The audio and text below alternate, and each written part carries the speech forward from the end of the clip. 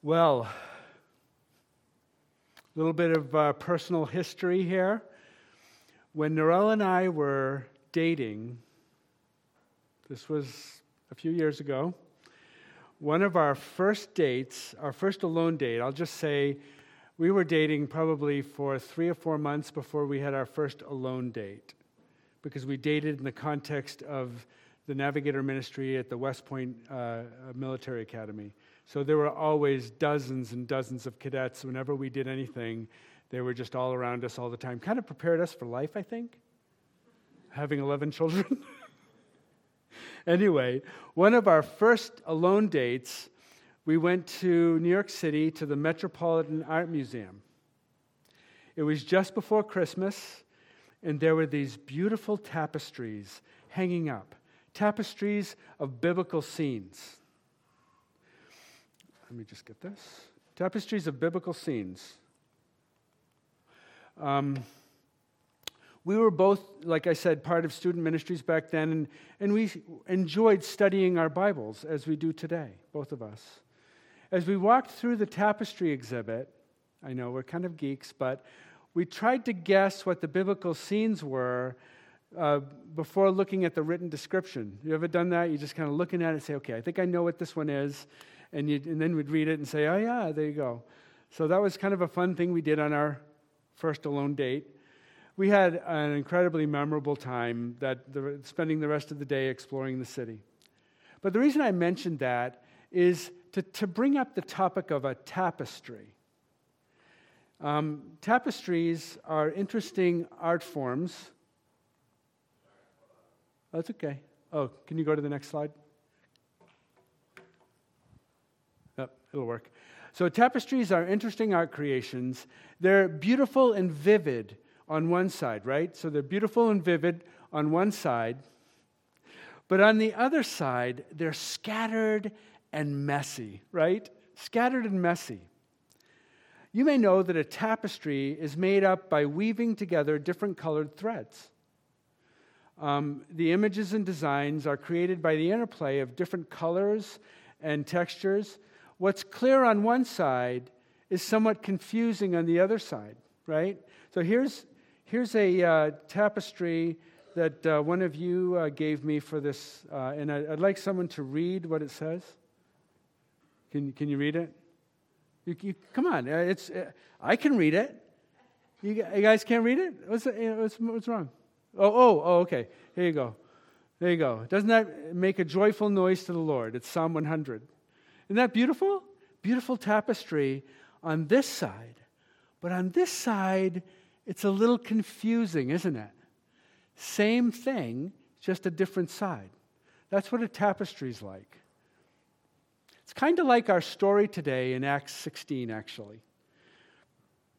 The Apostle Paul is on his second missionary journey going into present-day Turkey with the express intent of returning to the places where they saw God work in people's lives on their first missionary journey.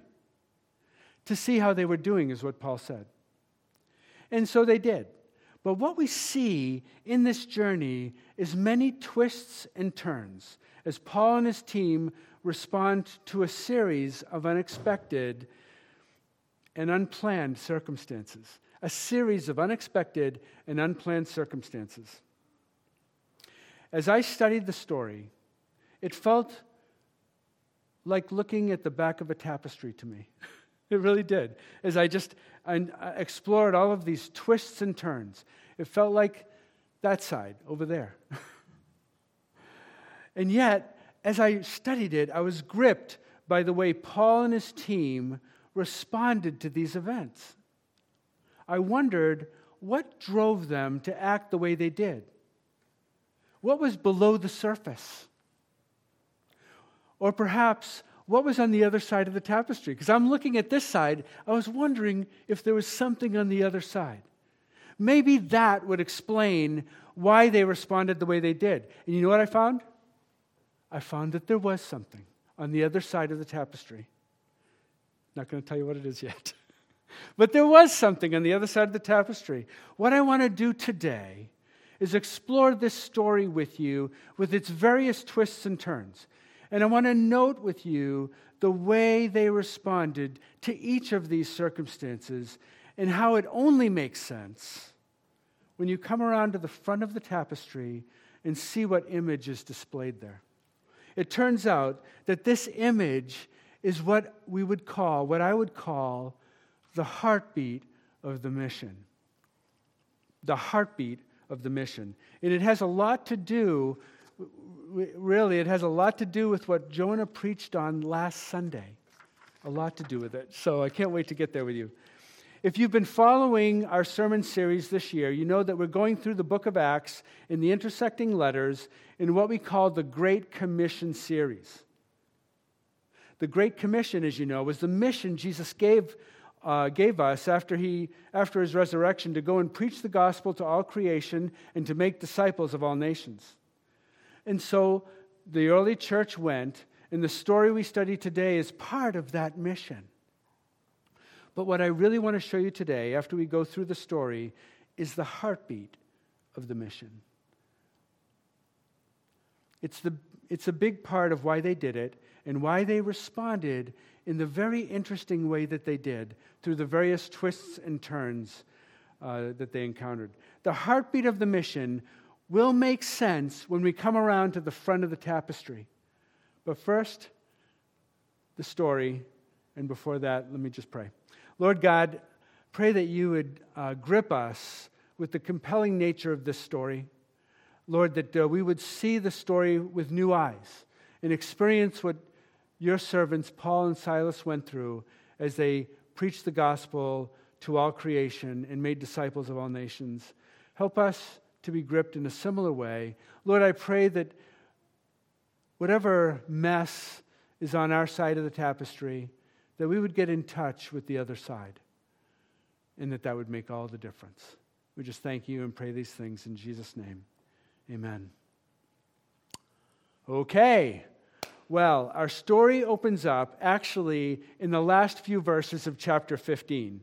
Remember Acts 15:36, Paul said to Barnabas, "Let's return and visit the brothers in every city where we proclaimed the word of God and see how they are." So they were going to go back to the places they went on their first journey and see how they are. Isn't that a simple ministry mission? See how they are. This is actually where the first twist in the story happens, actually before we even get to chapter 16. Remember that Barnabas wanted to take his cousin Mark, John Mark, with him, who was with them on their first missionary journey, but left under somewhat dubious circumstances halfway through. Well, Barnabas wanted to bring him again on the second missionary journey, but Paul thought it best not to take someone who had withdrawn from them the first time. In my last sermon 2 weeks ago, I shared how both Paul and Barnabas had valid positions. They both were kind of right in some ways, but they could not come to an agreement, so they separated. Barnabas going to Cyprus with John Mark, and Paul choosing Silas and going, like I said earlier, to modern-day Turkey. Can you give me the next slide, Eric? So you can see they're up in Antioch. That's where they start. The first one there, the dotted line, is Barnabas and John Mark. And so they go to Cyprus. The one that's got the number 2 is where Paul and Silas head up. And for the rest of the solid line, that's where Paul and Barnabas are. We're going to go through the story up to where they get to Philippi.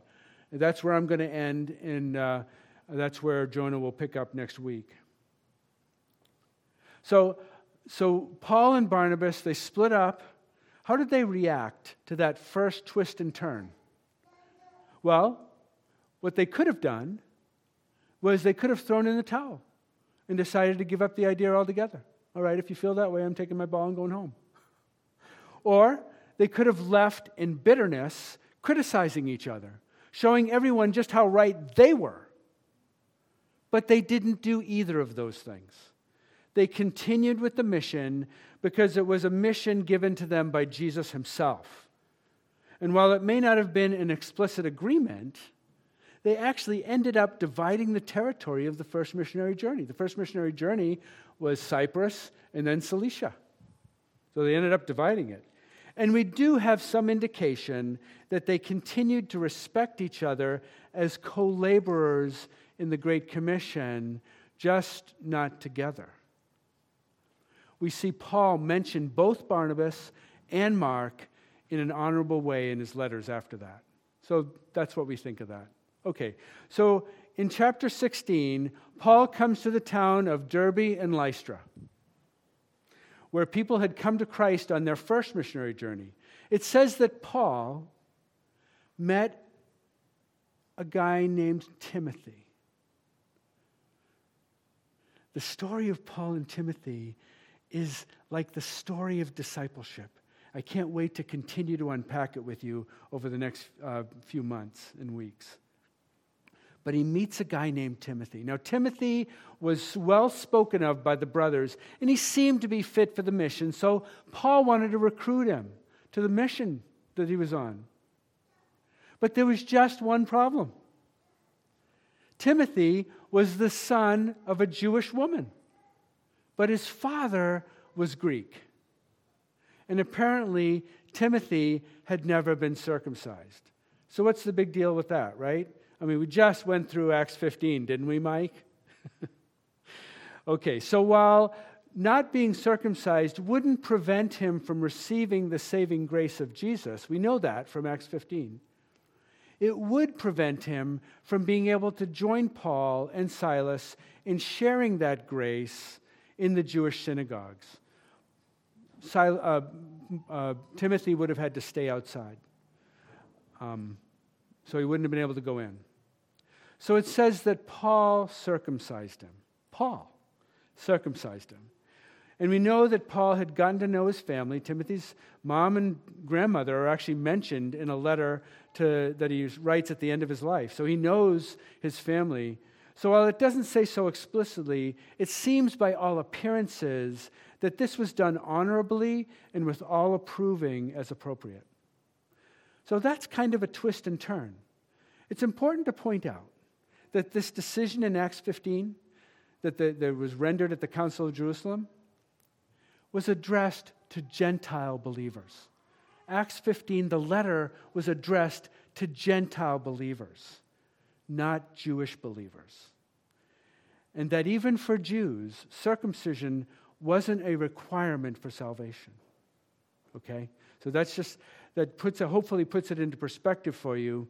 And there is no instance in the Scriptures where Paul ever applied circumcision to a Gentile believer. But this was a Jewish believer, and if he wanted to partake in the ministry to the Jews in the synagogues, it was something that had to happen. So that's what happened. Okay, so there was another twist and turn, in addition to that one, that happened there at Lystra. Paul is now accompanied by two new partners in the mission, Timothy and Silas.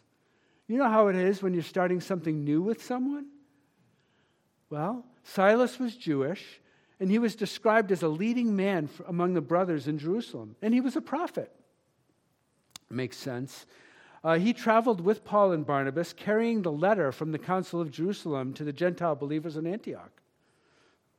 And Peter, in his first letter, describes Silas as a faithful brother. So this guy was a good guy. Silas was a good guy, definitely fit for the job. And Timothy, fairly new to the faith, new to the mission field, and new to Paul and Silas. What kind of a guy was he? Would they get along? So that's kind of a twist and turn. And someone else joins the team. Did you notice in verse 10, the personal pronoun? This is a very interesting part of the book of Acts when you read it. The personal pronoun in verse 10, 16:10, changes from they to we. Do you know what that means? That means that the writer of Luke is now with them. Luke joins them in Troas. As they travel up, Luke joins them, and so for a few verses, he says we. And then he goes back to they once they get to Philippi. Guess where he comes back into the picture later on? When Paul's coming through Philippi again. You make a judgment as to what do you think happened. It changes back to we, and it stays pretty much we for the rest of the book of Acts.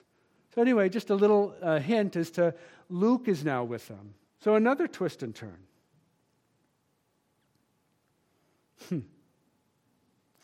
So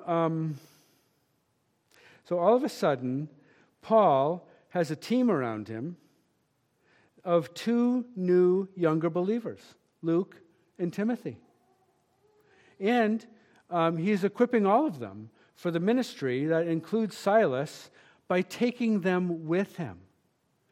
So Paul models for us this thing that Jesus did. Remember, Jesus chose the 12. Why did he choose the 12? It says it right there in Scripture. He chose them to be with him and to be sent out. That is a definition of disciple making. To be with him and to be sent out. That's what when the disciples were with Jesus, they were learning all kinds of things about how he did things, how he walked with God. That's discipleship. They're with him, and then they would be sent out. And so they continued on their way, and the churches were strengthened in the faith, and they increased in numbers daily. So that's what was going on as a result of them visiting all these other churches as they went through Derbe, Lystra, and Iconium. But then they went into some new stuff. The next twist in the story is they go into unfamiliar territory now. And the Holy Spirit directs them in the ministry. Oh my. Watch what happens next. In verse 6 of chapter 16, they went through the region of Phrygia and Galatia, having been forbidden by the Holy Spirit to speak the word in Asia. Not forever, but for now. And when they came up to Mysia, they attempted to go into Bithynia, but the Spirit of Jesus did not allow them to. I wonder how that happened. So passing by Mysia, they went down to Troas. So the Holy Spirit was directing them by closing doors. By closing doors. Okay. Well, we know where not to go, but where should we go? It's kind of like the sign downstairs that says not an exit. Okay, well, can you tell me where the exit is? I love that sign, not an exit. I think we should label everything by what it's not. Just kidding. I understand why we have it. It makes sense. Well, perhaps you feel like that's what life is like for you sometimes. God leads you by closing doors. Boom. Okay, not that way. Boom, not that way. Okay, what do I do now? Where do I go? Well, that's what happens next. You see, while they're at Troas, something amazing happens. Something that changes the face of history happens at Troas. A vision appears to Paul in the night. A vision. It's a man of Macedonia. He's standing there urging him, saying, "Come over to Macedonia and help us. Come over to Macedonia and help us." I remember when I was regional leader of the Northeast for the Navigators, we were praying for where we should go for international missions. We wanted to partner with some place in the world, some ministry in the world to do international missions. And so I'm looking at China, India, South America. And at the same time, I get this call from a navigator who says, can I come to Maine to talk to you about our work over in Croatia? Now, Croatia is just a little bit north of Macedonia. He comes all the way to Maine, comes up to China Lake. We're having a fall retreat. And he says, can you come over and help us? And so I go back to my leaders and I say, gosh, where should we do international missions? And can you come over and help us? As I said, maybe we should go over here. Can you come over and help us? Finally, I'm like, why don't we just say yes to helping Croatia? And so for the next 10 to 15 years, we did work over in Croatia and helped rekindle that work over there after the Serbian-Croatian War. It was fascinating.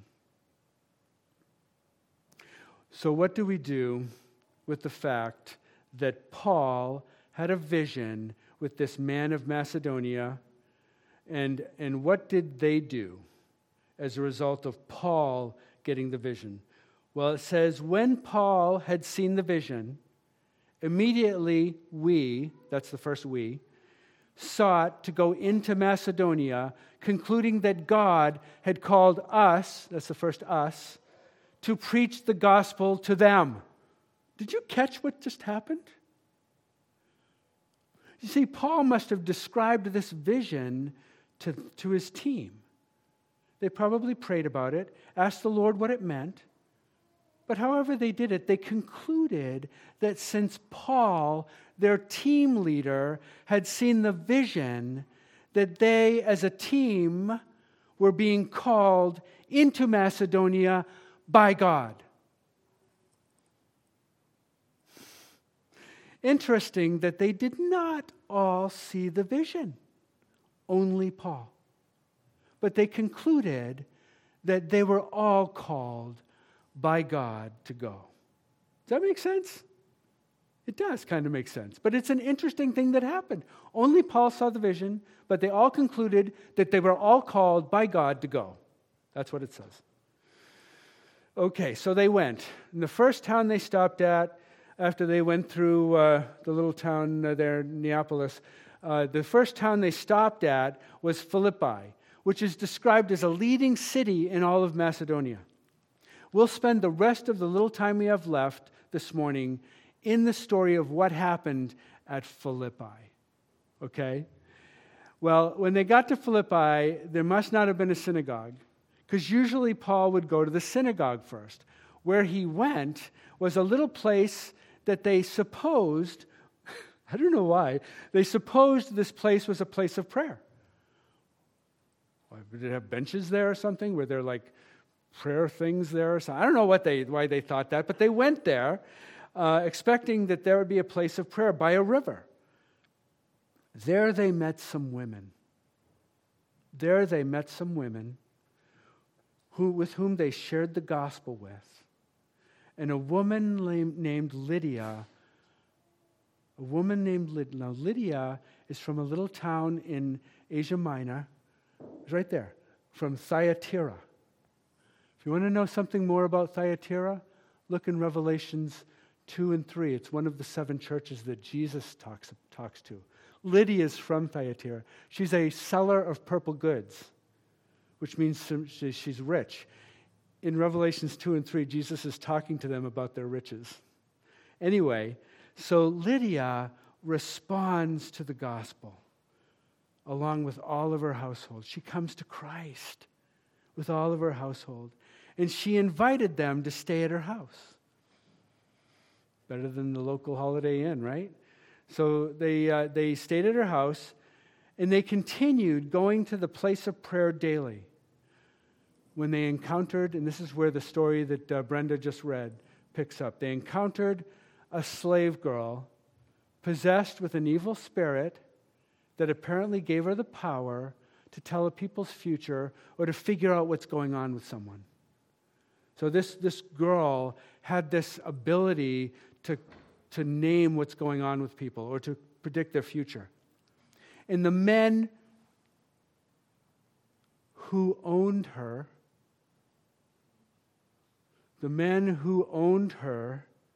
made lots of money exploiting her abilities.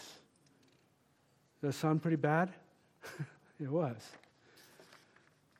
And for many days, she followed Paul and his team, crying out this way. This is what I won't try to make a woman's voice, but you can just imagine me saying it this way. These men are servants of the Most High, God, who proclaim to you the way of salvation. These men are servants of the Most High God, who proclaim to you the way of salvation. This is what the slave girl kept saying to them. You know, they're trying to have a conversation with somebody, and, these men, it's like, it's happening day after day. Well, it might be a great way to do promotion and advertising, but the source is a little dubious, don't you think? It's like, I don't know if I really want that source doing my promotion. So it says that after many days of this, Paul became greatly annoyed. Isn't that interesting? Paul became greatly annoyed, and he commanded the spirit to come out of her, which greatly annoyed her owners, who dragged Paul and Silas before the rulers and accused Paul and Silas of breaking the law. It says that the crowd joined in attacking them. The crowd joined in these owners of this girl in attacking them. The magistrates, think about this, the magistrates stripped them of their clothes and had them beaten with rods. We know that this beating left them with open wounds, because we see it later, after they inflicted many blows upon them. Okay, so that's what just happened to Paul and Silas. Then they threw them into prison and ordered the jailer to keep them safely. So the jailer put them in the inner prison, kind of dark in there, stinky probably, and fastened their feet in stocks. Now, I'm not sure when they got their clothes back. It doesn't say. But the stocks that they were fastened to their feet, the stocks that were fastened to their feet, sometimes stretched people's legs so far that they would have to lay on their back on the dirty, filthy floor filled with, I'm sure they didn't have a toilet in there, you can just think about it, with open back wounds. That's what's going on here. Open back wounds, as they're saying, probably lying on the back. It's getting on to about midnight, and they're laying there after having taken the shame of being stripped, the blows, the suffering, the pain, and now the infection that's going on in your back as you get all that dirt and grime in there.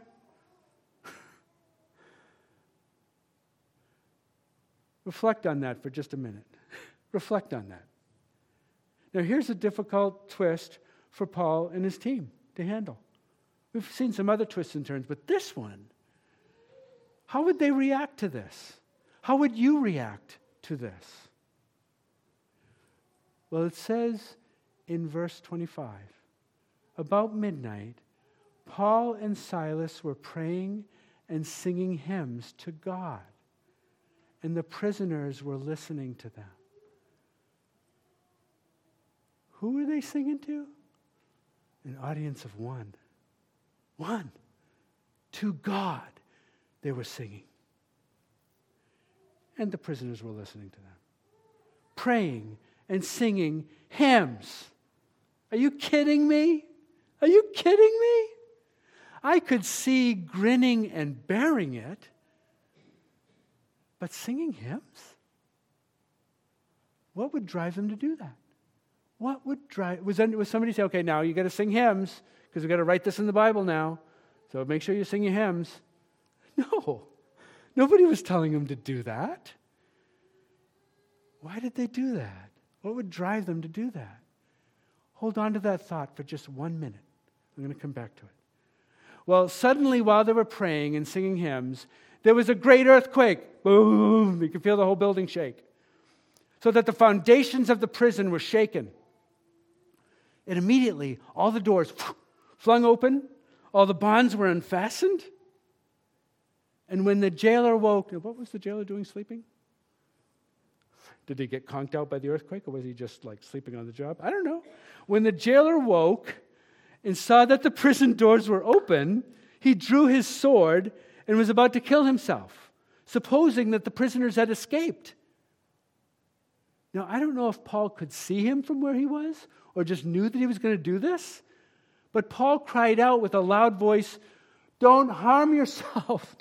Stop. Don't harm yourself. We are all still here." He didn't say we are both still here. He said we are all still here. The miracle here was not just the earthquake. There's 3 miracles here. In the class this morning with the youth, I asked them, I think there's 3 miracles here. Name them. The first one was the earthquake. Yeah, that was a miracle. But the actual miracle, to me, was that they were praying and singing hymns in the first place, while they were aching in their shame and misery, nakedness, cold. And not only that, it was a miracle that none of them left when they had the chance. Noelle and I were talking about it this week. She says, Mike, the miracle wasn't the earthquake. The miracle was that nobody left. Like Paul said, they were all still there. Why didn't they leave when they had the chance? What drove them to react that way? Now, I might be able to explain the reaction of Paul and his team to the other twists and turns, but this one's too radical to simply explain away. There must have been something different, something very compelling, motivating them on. And there was. And there was. It was the image on the other side of the tapestry. Can you go back to that? It was the image on the other side of the tapestry. And before I finish with the sermon with that, I just want to quickly tell you the rest of the story, and then I'm going to come back and tell you what I think is the image on the other side of the tapestry. Okay, so while the jailer was so struck by the fact that Paul and Silas and the rest of the prisoners were still there, it says that trembling with fear, this is the jailer. Who would have thunk that the jailer would be the target of the ministry that night? The jailer, trembling with fear, fell before Paul and Silas, who led him to a saving faith in Christ. Boom. He and his whole household came to Christ that night. And you can read the rest of it, but later the officials sent word to release Paul and Silas, but they wouldn't go until they came and apologized. Must be the annoying part of Paul or something. They came and apologized. Maybe he was hoping that they would also come to faith in Christ. I don't know. Then they left, visited the new believers at Lydia's house, and went on their way to Thessalonica, where, like I said, Jonah will pick up next week in chapter 17. So let me come back to the image on the other side of the tapestry that makes sense of all the twists and turns on this side. Okay, years later, Paul is sitting in a prison near Rome, and this time he's been in prison not just a matter of hours, but a matter of years. Years. And he will write a letter to the believers in Philippi. It's called Philippians. You've got it. He will write a letter to the Philippians where he will assure them that God is still at work, even though now he's been in prison for years. He said, I want you to know, brethren, that what has happened to me has really served to advance the gospel. And here's why, and here's how. And he told them. Then he says in Philippians 1:21, for me to live is Christ, and to die is gain. That's what he said to the Philippians. For me to live is Christ, and to die is gain. Which brings us to the verses that Jonah preached on last week. I think this was of God. On Sunday, last Sunday, Easter Sunday, in those verses, Paul was contrasting all of who he was in this world with his present suffering and setting it in the context of knowing Christ. All of who he was in the context of his suffering in jail, in the context of knowing Christ. He said this, I count everything, all of who I am, as a loss compared to the surpassing worth, that word worth that Kim mentioned, compared to the surpassing worth of knowing Jesus Christ my Lord. Surpassing worth. Nothing is more worthwhile. As the song goes, you ready for me to sing? Here we go. Knowing you, Jesus, knowing you, there is no greater thing. You're my all, you're the best. You're my joy, my righteousness, and I love you, Lord. Love you, Lord.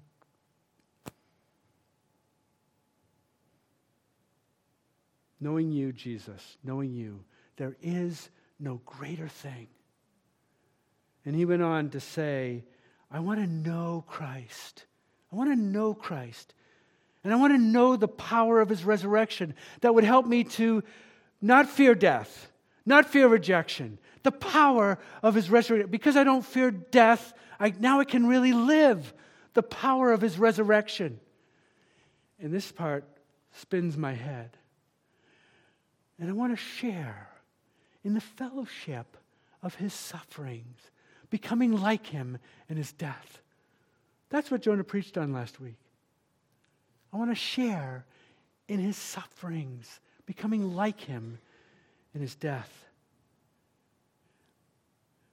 Paul would write to the Galatians, I have been crucified with Christ.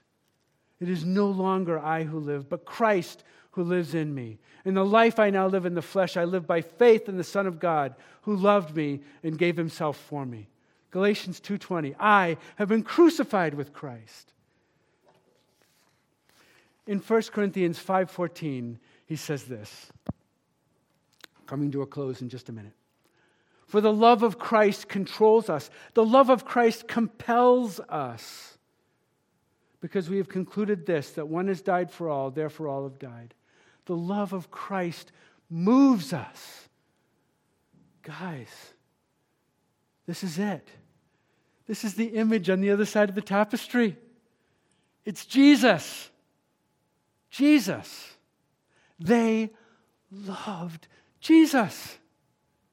That's what made it all make sense. And they loved who Jesus loved. In 1 John it says, love the parent, love the child. They loved who Jesus loves, the people. For people to be saved by repenting and believe in Jesus. So Paul and his team not only endured all the twists and turns they encountered, they not only endured it, they considered themselves blessed to know Christ and to share in the fellowship of his sufferings, being like him in his death. They loved Jesus. This is the only reason that can ever make sense of why they were singing hymns in the midst of their suffering. It's the only thing that would ever make sense of why they stayed in the prison and why many of them would eventually give their lives on behalf of Christ to make Christ known. It wasn't just their dedication to the mission. Yes, they were dedicated to the mission, but it wasn't just that.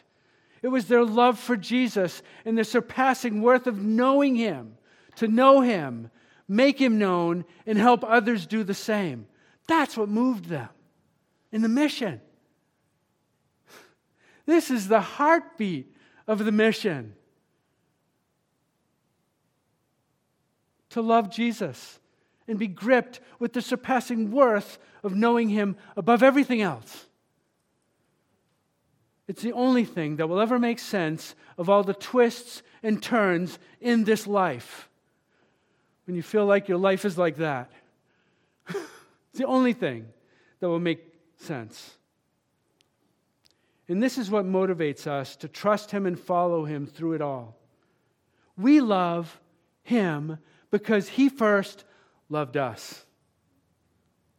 Come to Jesus. Experience that love. Don't just believe in him conceptually. Oh yeah, I know he exists. Don't just believe in him conceptually, but know him personally. There's nothing worth more than that. He is worth it, worth more than anything else in this world. Come to Jesus, follow him, love him. This is the heartbeat of the mission. This is the image on the other side of the tapestry. Amen? Okay, let me pray. Oh Lord, we read of these twists and turns in the life and ministry of Paul and his team, and we wonder how they could react the way they did.